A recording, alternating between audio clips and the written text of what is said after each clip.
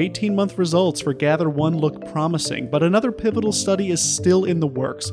What else needs to happen for Zymora to become the first FDA-approved therapy for geographic atrophy? I'm Rebecca Hepp, that's Scott Criswanos, and this is New Retina Radio from Retina Today and Bryn Mawr Communications.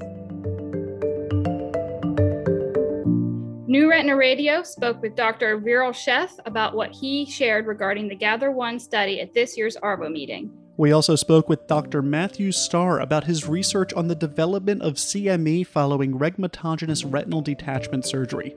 Could his findings help surgeons better understand the risk factors for complications after surgery? Stay tuned for both interviews.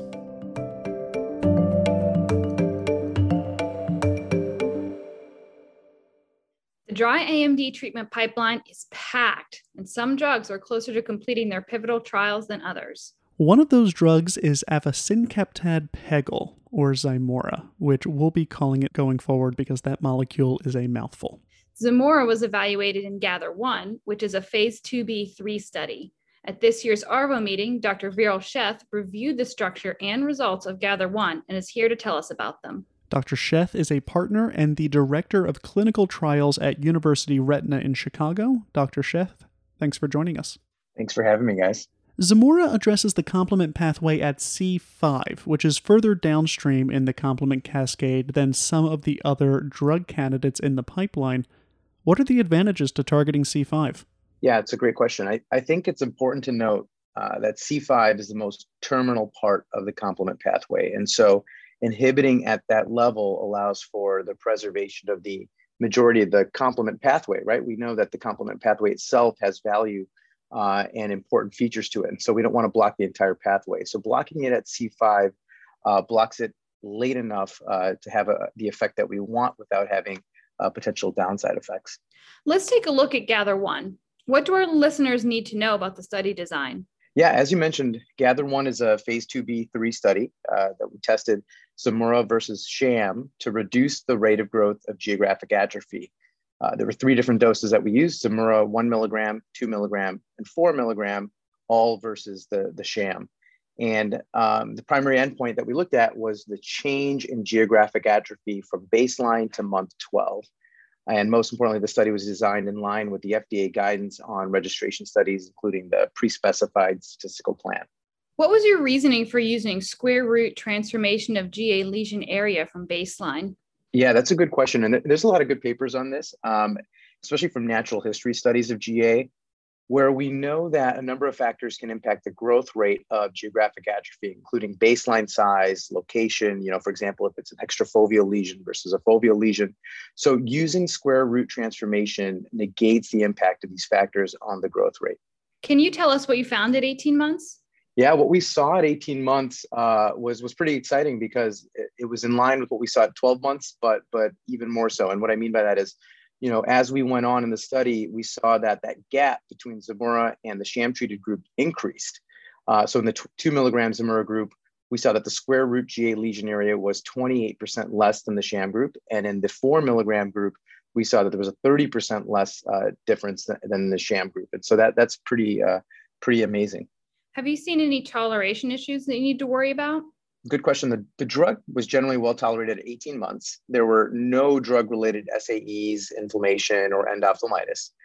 The new onset CNV was observed at a higher rate in the Zymora groups than the sham group. That's all encouraging news. What's next for Zymora? Right now, there's a confirmatory GATHER2 study, which is enrolling patients, which is a phase 3 study. That's going to look at 2 milligrams versus the sham group. It's enrolling now, and that enrollment will likely close in the third quarter of this year. Dr. Sheth, thanks for filling in our listeners and educating your peers. Thanks to you both.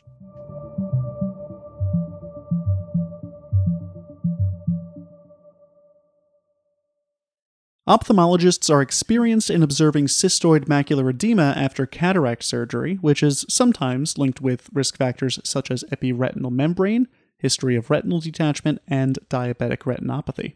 But the presence of CME after surgery for rhegmatogenous retinal detachment is not as well understood. Hoping to contribute to our understanding of this phenomenon is research recently presented at ARVO by Dr. Matt Starr. Dr. Starr is finishing his second year as a retina fellow at Wills Eye Hospital in Philadelphia, and he will be joining the faculty at Mayo Clinic in July. Dr. Starr, thanks for coming on the show and sharing your research. Oh, thanks, Scott and Rebecca. I really appreciate BMC and Retina Today for allowing me to kind of talk with you all here about this really nice study we did here at Wills. Let's start at the top. Do we fully understand the etiology of CME after rhegmatogenous retinal detachment surgery? Not entirely. There's a couple etiologies. Some people or some studies and researchers have proposed that direct damage, cell apoptosis, iatrogenic damage during surgery. But the leading hypothesis is post-surgical inflammation just from having the surgery itself leads to some vasodilatation and vascular leakage leading to cystoid macular edema. And this isn't really well reported in modern vitreoretinal surgery. A lot of studies are from the 1980s, 1990s, and we wanted to see if there's any new risk factors or what is the prevalence in the era of modern day surgery. All right, why don't you explain the study to us? This study was a subset study of the PRO database, something that Dr. Ed Ryan in Minnesota put together with six centers across the country, the primary retinal detachment outcomes database.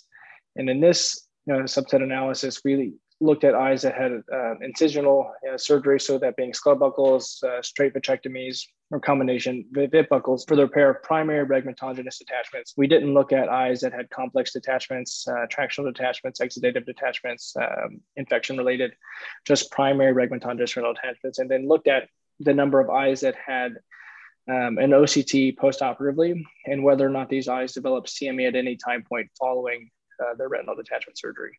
And what were your findings from the study? So we analyzed almost 1,500 eyes, all of which had a postoperative OCT following the retinal detachment surgery. The demographics fit your typical retinal, rhegmatogenous retinal detachment cohort study, with the mean age being approximately 60 years old, and nearly 40% of the patients were female. Of our cohort, nearly 60% were phakic, and of these eyes, nearly half of them underwent cataract surgery during the study period. And we did find that all eyes saw a significant improvement in vision following surgery from approximately 2250 to 2050. Among the nearly 1,500 eyes that fit your criteria, how many developed CME after their surgery? So among all eyes, we found a nearly 10%, so 9.6 or 140 eyes developed CME following primary rhegmatogenous retinal detachment surgery. When you looked at only the phakic eyes, there were 76 or 9.0% that developed cystoid macular edema. And then in the pseudophakic cohort, again, a similar number, about approximately 10% developed cystoid macular edema. Now, regardless of phakic status, do you have any numbers on the rate of successful reattachment after a single surgery? Just looking at all eyes, approximately 83% had a single surgery success rate, meaning that they only required one surgery for retinal detachment repair. Did you find any risk factors associated with development of CME? Yeah, so this was the big goal of the study. A lot of statistical analysis was done for this part.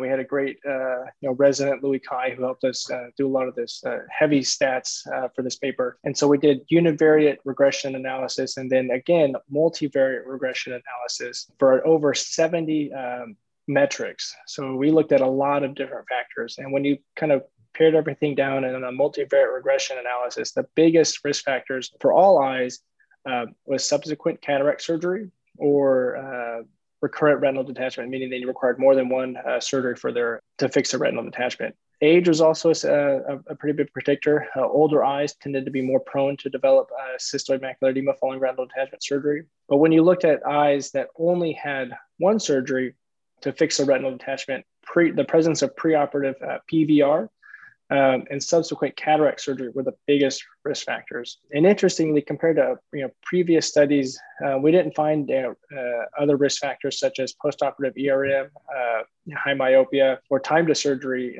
were not predictors for CME formation following retinal detachment surgery.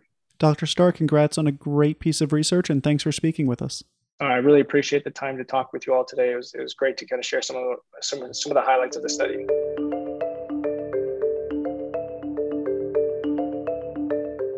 Thanks for joining us on this episode of New Retina Radio. We hope you liked our ARVO coverage. Rate and review the podcast wherever you get your podcasts, and if you haven't subscribed yet, do so. We promise that the content is useful.